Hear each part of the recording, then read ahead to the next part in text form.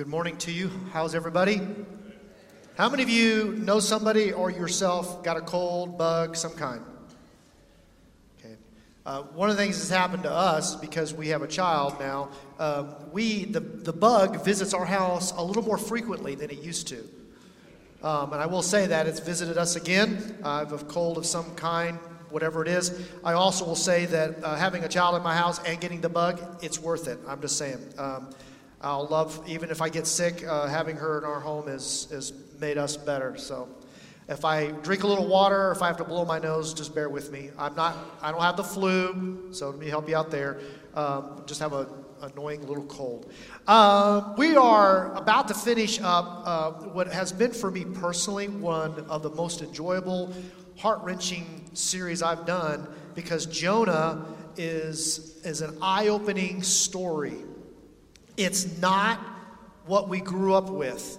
If you grew up with, and certainly the whale is an important piece, and Jonah running and being eaten by the whale and throwing over, all that stuff is true. But this story is really about the mercy and grace of God on people like Jonah and the Ninevites. That his grace and mercy was for them, and that I wanted you to see that is the theme of this book. It's not about a fish, and it's not about, certainly Jonah's rebellion is real, but it is about the grace and mercy of God and how he is willing to put that out for all of us, for any of us, regardless of our past or our present circumstance. So if you've got your Bibles, we're going to get here in just a moment, but go to Jonah chapter 4. Here's the cool thing. We're going to be in Jonah chapter 4 next week too, because Brad's going to finish us out. Beth and I and Natalia are taking a family trip with Beth's parents.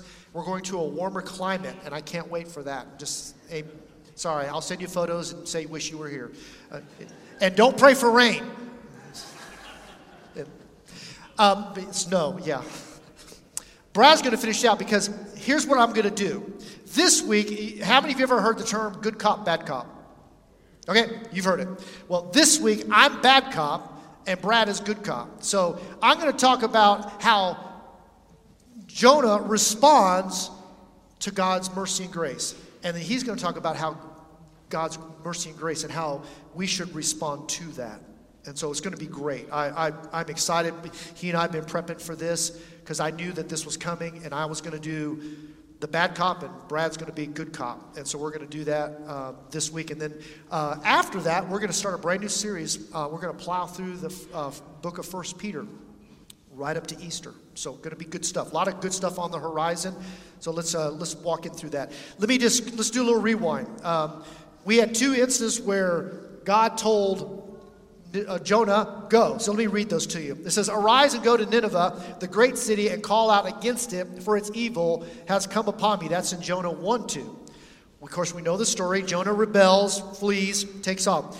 And then he comes back to him again, and he says, arise and go to Nineveh, the great city, and call out against it the message I tell you. And I love this because Brad and I talked about this, that in his rebellion, his commission didn't change. He didn't lessen it. God didn't say, well, since you didn't listen, you're going to just get to do this.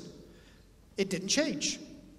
And this is really cool. If you think about it, many of the biblical characters, their commission didn't change. He still said, you get to go do what I asked you to do. Now, there may have been consequences from it, certainly, but he tells him to go. And I want you to see this, because this is going to build Jonah's response. So this keeps rolling. And this is in chapter 3, and it says this. As the word reached the king of Nineveh, and he arose from his throne, removed his robe, covered himself in sackcloth, and sat in ashes. This is a really pivotal piece in this, because he doesn't go back and sit on his throne. He actually sits himself off the throne because he realizes that this is really serious, that there are consequences on the horizon for them. And he issued a proclamation and published it through Nineveh. By the decree of the king and his nobles, let neither man nor beast, herd nor flock taste anything. Let him not feed or drink water, but let men and beasts be covered with sackcloth, and let them call out call out to the mighty God, let everyone turn from his evil way and from the violence with his hands. Who knows? God may turn and relent and turn from his fierce anger so that they may not perish. And this is, when you hear this, you think, well, maybe did they all become Christians? We don't know for certain. But they responded to a message. And I would have to venture that some said, I need this God in my life because this God is serious business. Verse 10, it says, when God saw what they did, he turned from their evil way, and God relented of the disaster he had said he would do to them, and he did not do it. And this is amazing because he's giving grace and mercy to people on a journey. He doesn't set a bunch of, he wants them to respond. Yep, my life has got to change. I've got to think differently. And God is, I will have to say, a reluctant servant named Jonah must have said something fairly compelling for those people to respond the way they did. Because have you ever been told you had to do something and you didn't do it with a whole lot of emphasis? Yeah. Jesus loves you, this I know, because the Bible tells me so, and you don't, you better repent. And he's apparently said it with some gusto. He apparently said it with some fervor. He apparently said it with some conviction. And here's the cool part. God was preparing them to receive. So, I want you to think about this. I want you to think about how you might respond when somebody says, I'm sorry. Okay, so think about that for just a second. You might be a Jonah if you've said the only reason you're sorry is because you don't want to face the consequences. Have you said that? You might be a Jonah if you said you're not really sorry. How about if somebody says I'm sorry and you said, well, you should be. I like this one. When somebody says they're sorry, next time you do it, you're really going to be sorry. I'm so sorry this time. I like this one. You're not sorry enough. How many parents have said that? You're not sorry enough. I heard this sorry from a TV show. I love this. You can save your sorries for someone else. Which means I don't want your sorries. I don't believe you're sorry, and I'm not going to receive them. And I think because Jonah was probably thinking, well, the only reason they're even kind of giving any acknowledgement to God because they don't want the consequences. Is there a kernel of truth in that? Probably. But isn't that true for any of us? And he was thinking, well, you're not really sorry. He was thinking to himself, they're not really sorry. You know, so he had in his mind how sorry they should be. Well, let me continue this idea you might be a Jonah. When somebody receives grace and mercy, but you think they deserve wrath, you might be a Jonah. You might be a Jonah if enjoying preaching death and destruction and excited about when God's going to drop the hammer on them. You might be a Jonah if repentance is extremely difficult and self-righteous rules your life. You might be a Jonah if you get angry when God's freedom to dispense grace and mercy. You might be a Jonah if you just like, God, I don't want you to have free reign to give to anybody. I want you to only give it to a certain group of people. And I want to tell you who those people are. And I wrote this thought down as I was thinking about Jonah and about us. Jonah preached God's message to the most challenging audience in his life. The people of Nineveh responded. Why does Jonah have and he doesn't have a little meltdown. He has what we call a royal meltdown directed at God. Right at God. And I love what Timothy Keller said to that fact. He said, as long as there is something more important than God in your heart, you will be like Jonah, both fragile and self-righteous. And see, he's fragile at this point. You're going to see that here in this story. There's not a lot in this, but you're going to see him. Growing up, I was not growing up. I'm not that old. But one of our Christmas traditions is we would put on one of the funny movies at Christmas time is the Christmas story Elf. How many of you have ever seen that? It's a elf that goes to find his dad in New York, but he's not an elf like what you see in Christmas stories. He's a tall man. I mean, it's Will Ferrell. It's pretty funny. But he goes to find his dad and to reconnect with his dad and to reestablish a relationship with his dad, and it's just a funny journey along the way. But another person comes in who is small, and he thinks he's an elf. And he's talking to him, and he describes him as an angry elf. And I thought about this because Jonah strikes me as an angry prophet. He is an angry prophet. He is unhappy. He doesn't like what God is doing. He really wants to put God in a box and say, I'll tell you who you get to dispense grace and mercy on, not these people. I get to do that. So, the king's done the proclamation. We get to chapter 4, and you would think that if a city was responding to God in any shape or form, you would be celebrating. Oh, but I have fallen in love with the word if for lots of reasons, but now I'm starting to like the word but. Because, look at what happens, starting in verse 1 of chapter 4. It says, but all of that's happened, kind of a therefore, but it displeased Jonah. In my Bible translation, it says exceedingly. It wasn't like he was just a little upset. It's exceedingly. It was describing a really unhappy person. It displeased Jonah exceedingly that he was angry. He's an angry prophet. And he prayed to the Lord and said, O Lord, it is not what I said when I was yet in my country, that this is why I made haste to flee to Tarshish. I knew you were going to be this kind of God. I knew that you were going to do this, and I didn't want to be any part of that. Isn't this crazy? That is why I haste to flee to Tarshish, for I knew that you are a gracious God, merciful, slow to anger, abounding in steadfast love, and relenting from disaster. I knew you were this kind of God. Great. You're not dropping the hammer. You're not going to turn this town to dust. You're going to give them grace and mercy, God. And I don't like you for that reason. I'm angry at you because they deserve your full wrath. Your full wrath. And something I wrote as thinking about this, that because he knew who God was, he had excuse me, he had Old Testament, he had experienced God, and I wrote this: solid theology is wonderful. It really is. But if it never travels the roughly 12 inches from the head to the heart, it is tragically pointless. So you could know the religious leaders of Jesus' day knew the Bible.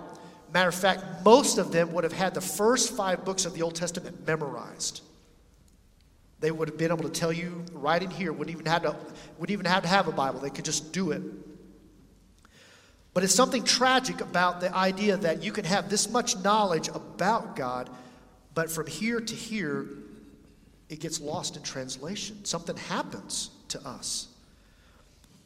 And a pastor wrote this, and he was talking about Jonah, and he said this, Larry Osborne said this. He says, when our passion for God overrides our compassion for the lost, something has gone terribly wrong. When we come to the point where we'd rather seek judgment than salvation, we are no longer aligned with the heart of God. Now, let me paint a picture for you for just a second. You are in Jonah's shoes for just a moment, okay? And God has told you to go to a certain city, okay? And in that city are transgender, Muslims, Democrats, Republicans, gay, child molesters, wife beaters, abortionists, adulterers, and convicts. Now you can pick the one that raises your feathers the most. And he says, I want you to go preach the mercy and grace to those people. Now, can you start to get a picture of why Jonah did not want to go to that town?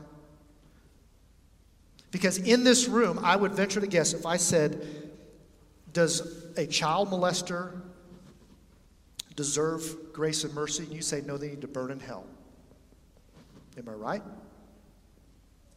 I know that my daughter's oldest brother was beaten so badly that he has scars on top of his head where the hanger beat him from his mother.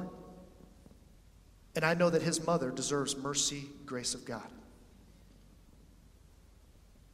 You may have a child who is gay. That same child deserves mercy and grace. You may have a spouse who's cheated on you.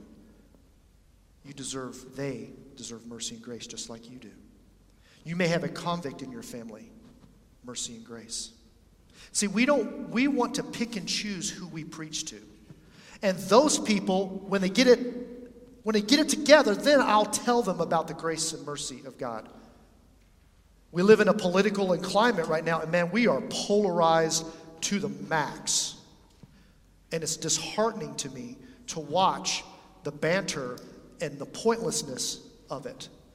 And yet, if God told you to go to somebody on the other side of the opposite side of you in beliefs, in morality, and everything else, they preach the message of hope to them, what would you do?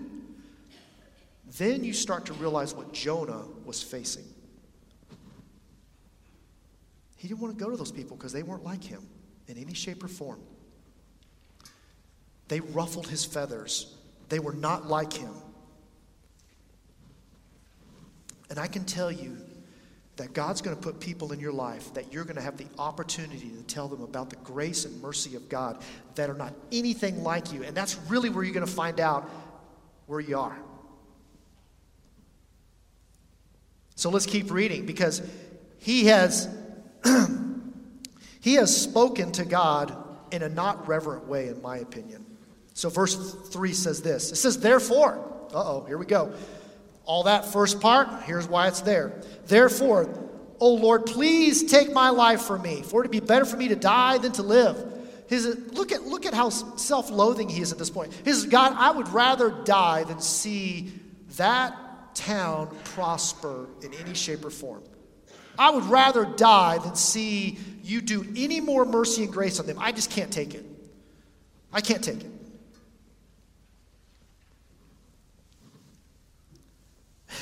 I love how the Lord responds to him. Verse 4. And the Lord said, do you do well to be angry? What are you upset about? Why are you angry with me? What are you chafing about? What's your problem? And Jonah went out. He went out of the city and sat at the east of the city and made a booth for himself there, like shade, for lack of a better term. He sat under it in the shade till he could see. Okay? Because the see is important. And one of the things I'm doing through as we do the New Testament read is I'm looking for see and saw, whether it's been God or us, what the context was.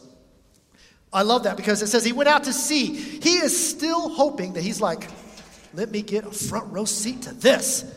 Come on, God, please bring the hammer. Please bring the thunder. Bring it. Let's see it.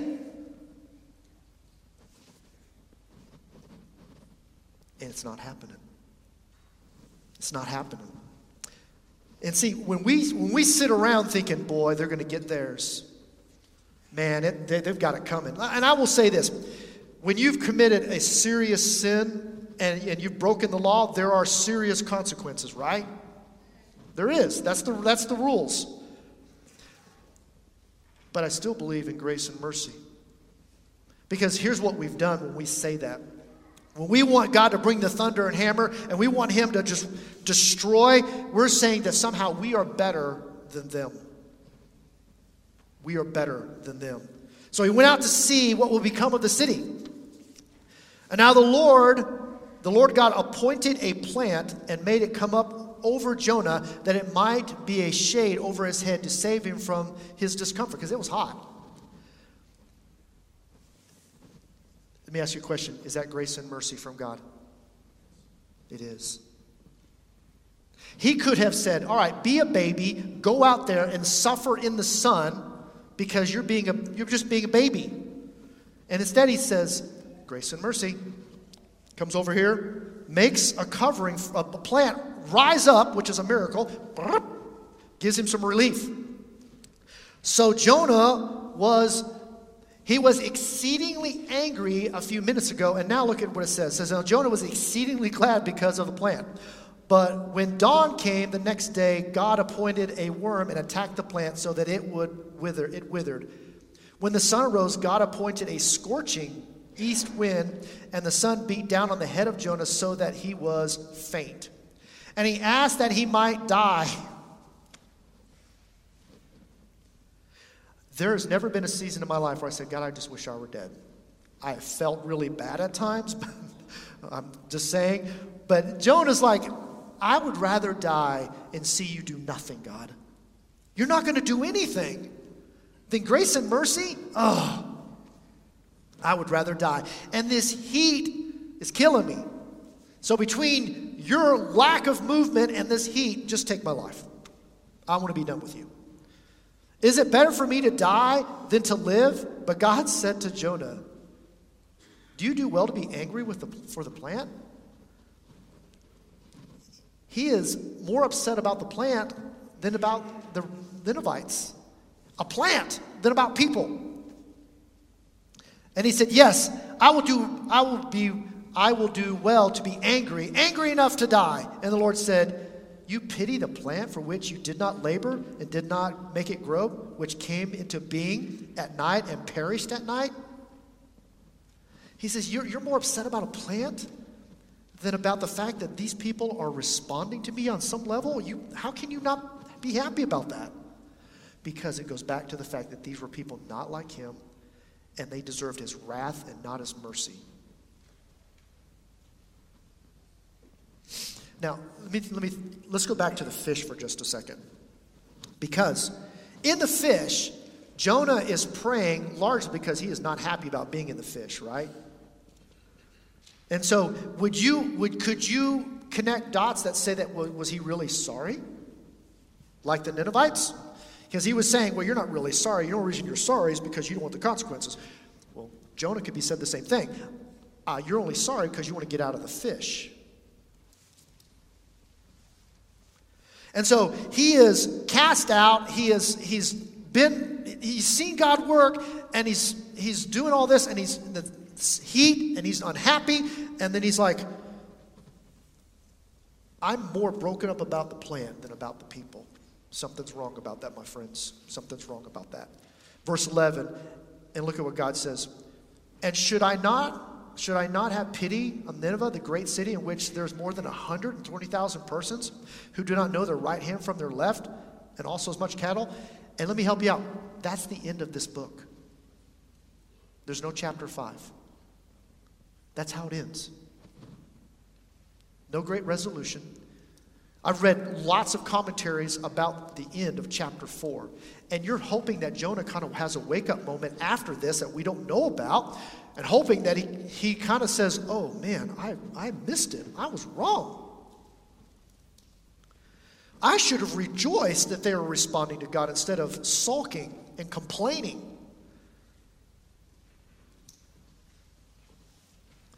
And I wrote this down, self-righteous anger. You think life with God is not worth living if God's going to give mercy and grace to those people.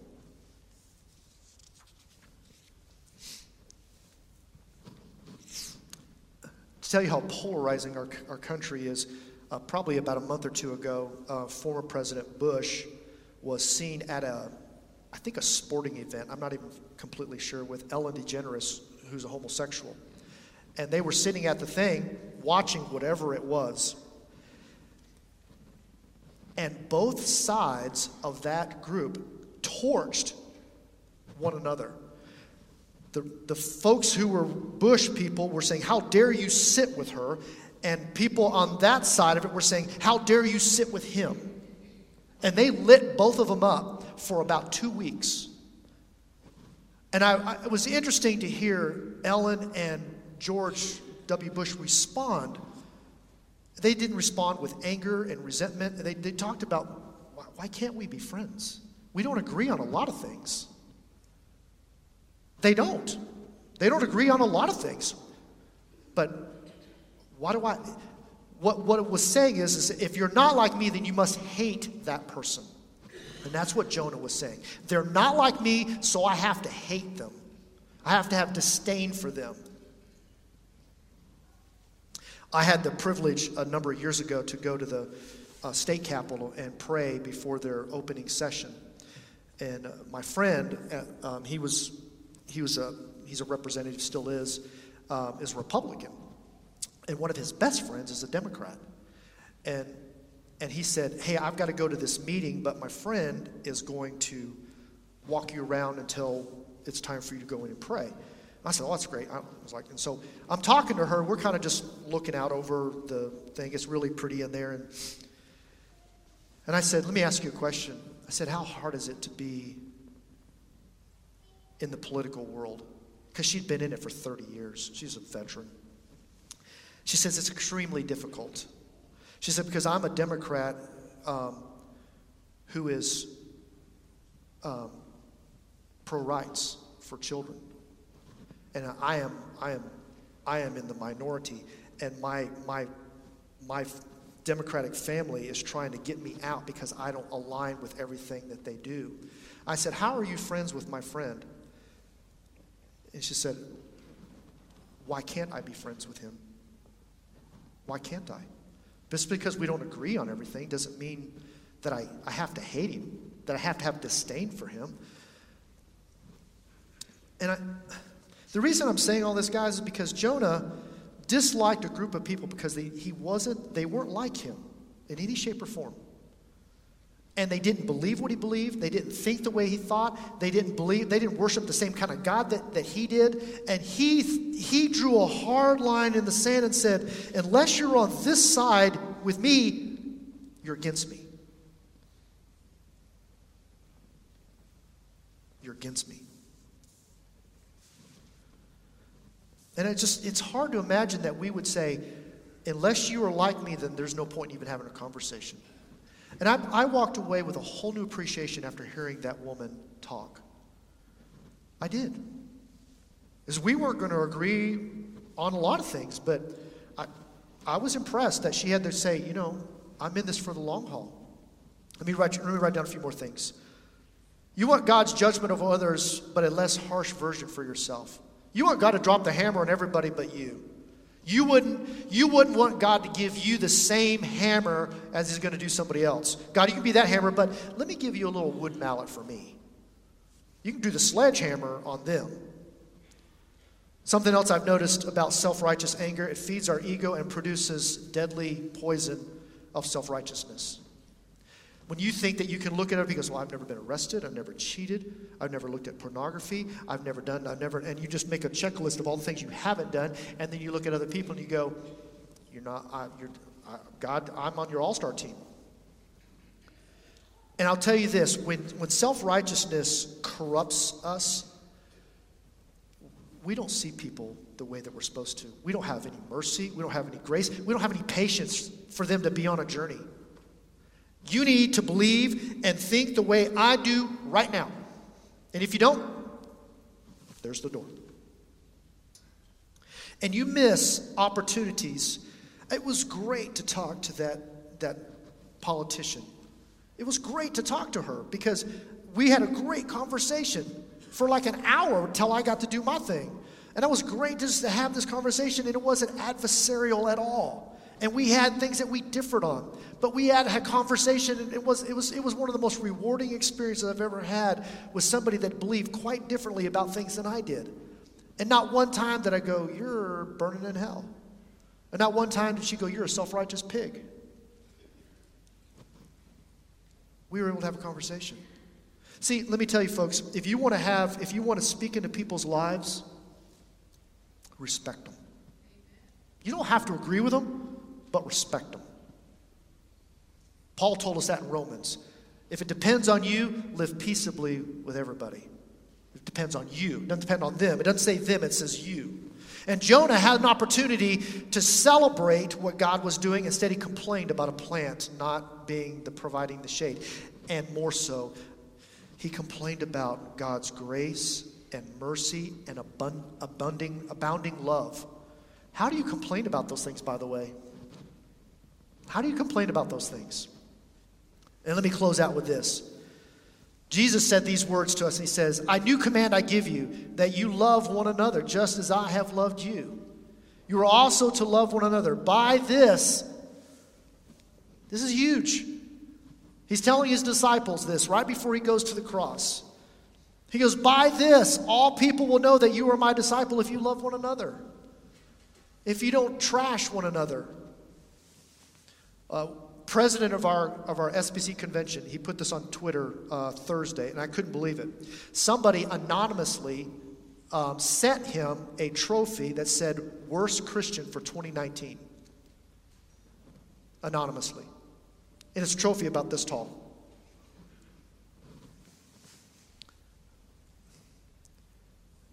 And you know why they sent it?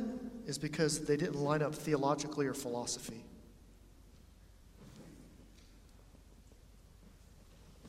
Really? I'll help you out with something, folks. I'm a pastor for a long time now. In this room, we won't line up on everything theologically or philosophy. Am I right? We won't. There are Democrats in here. There are Republicans in here. There are people in here who have children who are homosexual or transgender, because I know. There are some of you that are divorced and remarried. There are some of you that had a cheating spouse. There are some of you that struggle with pornography. There are some of you that struggle with addictions of other kinds. And yet we make up the church, all of that, and a whole lot more. And we don't get to pick and choose who walks through that door. We don't get to say, "Well, boy, when you get your life cleaned up a little more, then come on in." And here Jesus is saying, just like he would have said to Jonah, they're going to know us by how we treat what's in this house and how we treat those outside the house. They're going to know who God is by how we treat people. I may not agree with you. I may not like what you believe, but I had better respect you.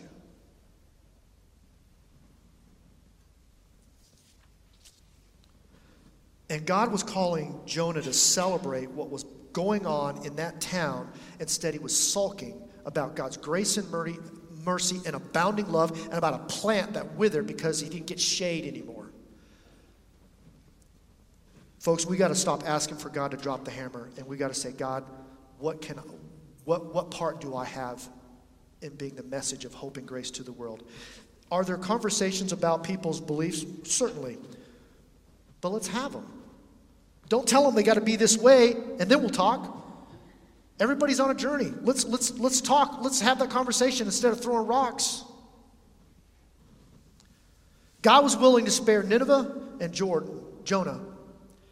But in order to do that, he couldn't spare his own son. And let me help you out. Let me add something else to that. He couldn't spare his own son for us either. His son not only had to die for the Ninevites, but for everybody in this room too. None of us in this room are immune from that. And I want you to know this last thing too that Jerry Bridges said. He said, "Your worst days are never so bad that you are beyond the reach of God's grace. And your best days are never so good that you are beyond the need of God's grace." And see, Jonah needed to remember that. Jonah's pretty self-righteous about how he saw people and things. And you all live in or around people who may think differently, may believe differently. And we don't get to pick and choose here who we tell the message of hope to. But do it. Take down some walls with some people so that you can celebrate what God is doing instead of saying, "Man, when you get this right, we're going to be doing a series on the book of Daniel. I'm going to blow some of your doors off later this year. I'm already preparing for it now. I'm going to blow your doors off because some of you got this, we're living in Babylon now, God." Well, let me help you out. There's a way to respond living in Babylon right now. How we carry the message of hope. How we portray Christ to a watching world. If you want to see God do something in your life, ask him to bring somebody in your life that's completely opposite of you so that you can tell the message of hope to them. that might be your one. And I pray for us in this room in particular that our hearts will be tender towards God because He has been tender towards us and not built up with self-righteousness, not built up with only a select few will I share the message of hope with. Only a select few get to hear. We don't get to pick and choose. Jonah didn't get to pick and choose. We don't get to pick and choose. Let me pray.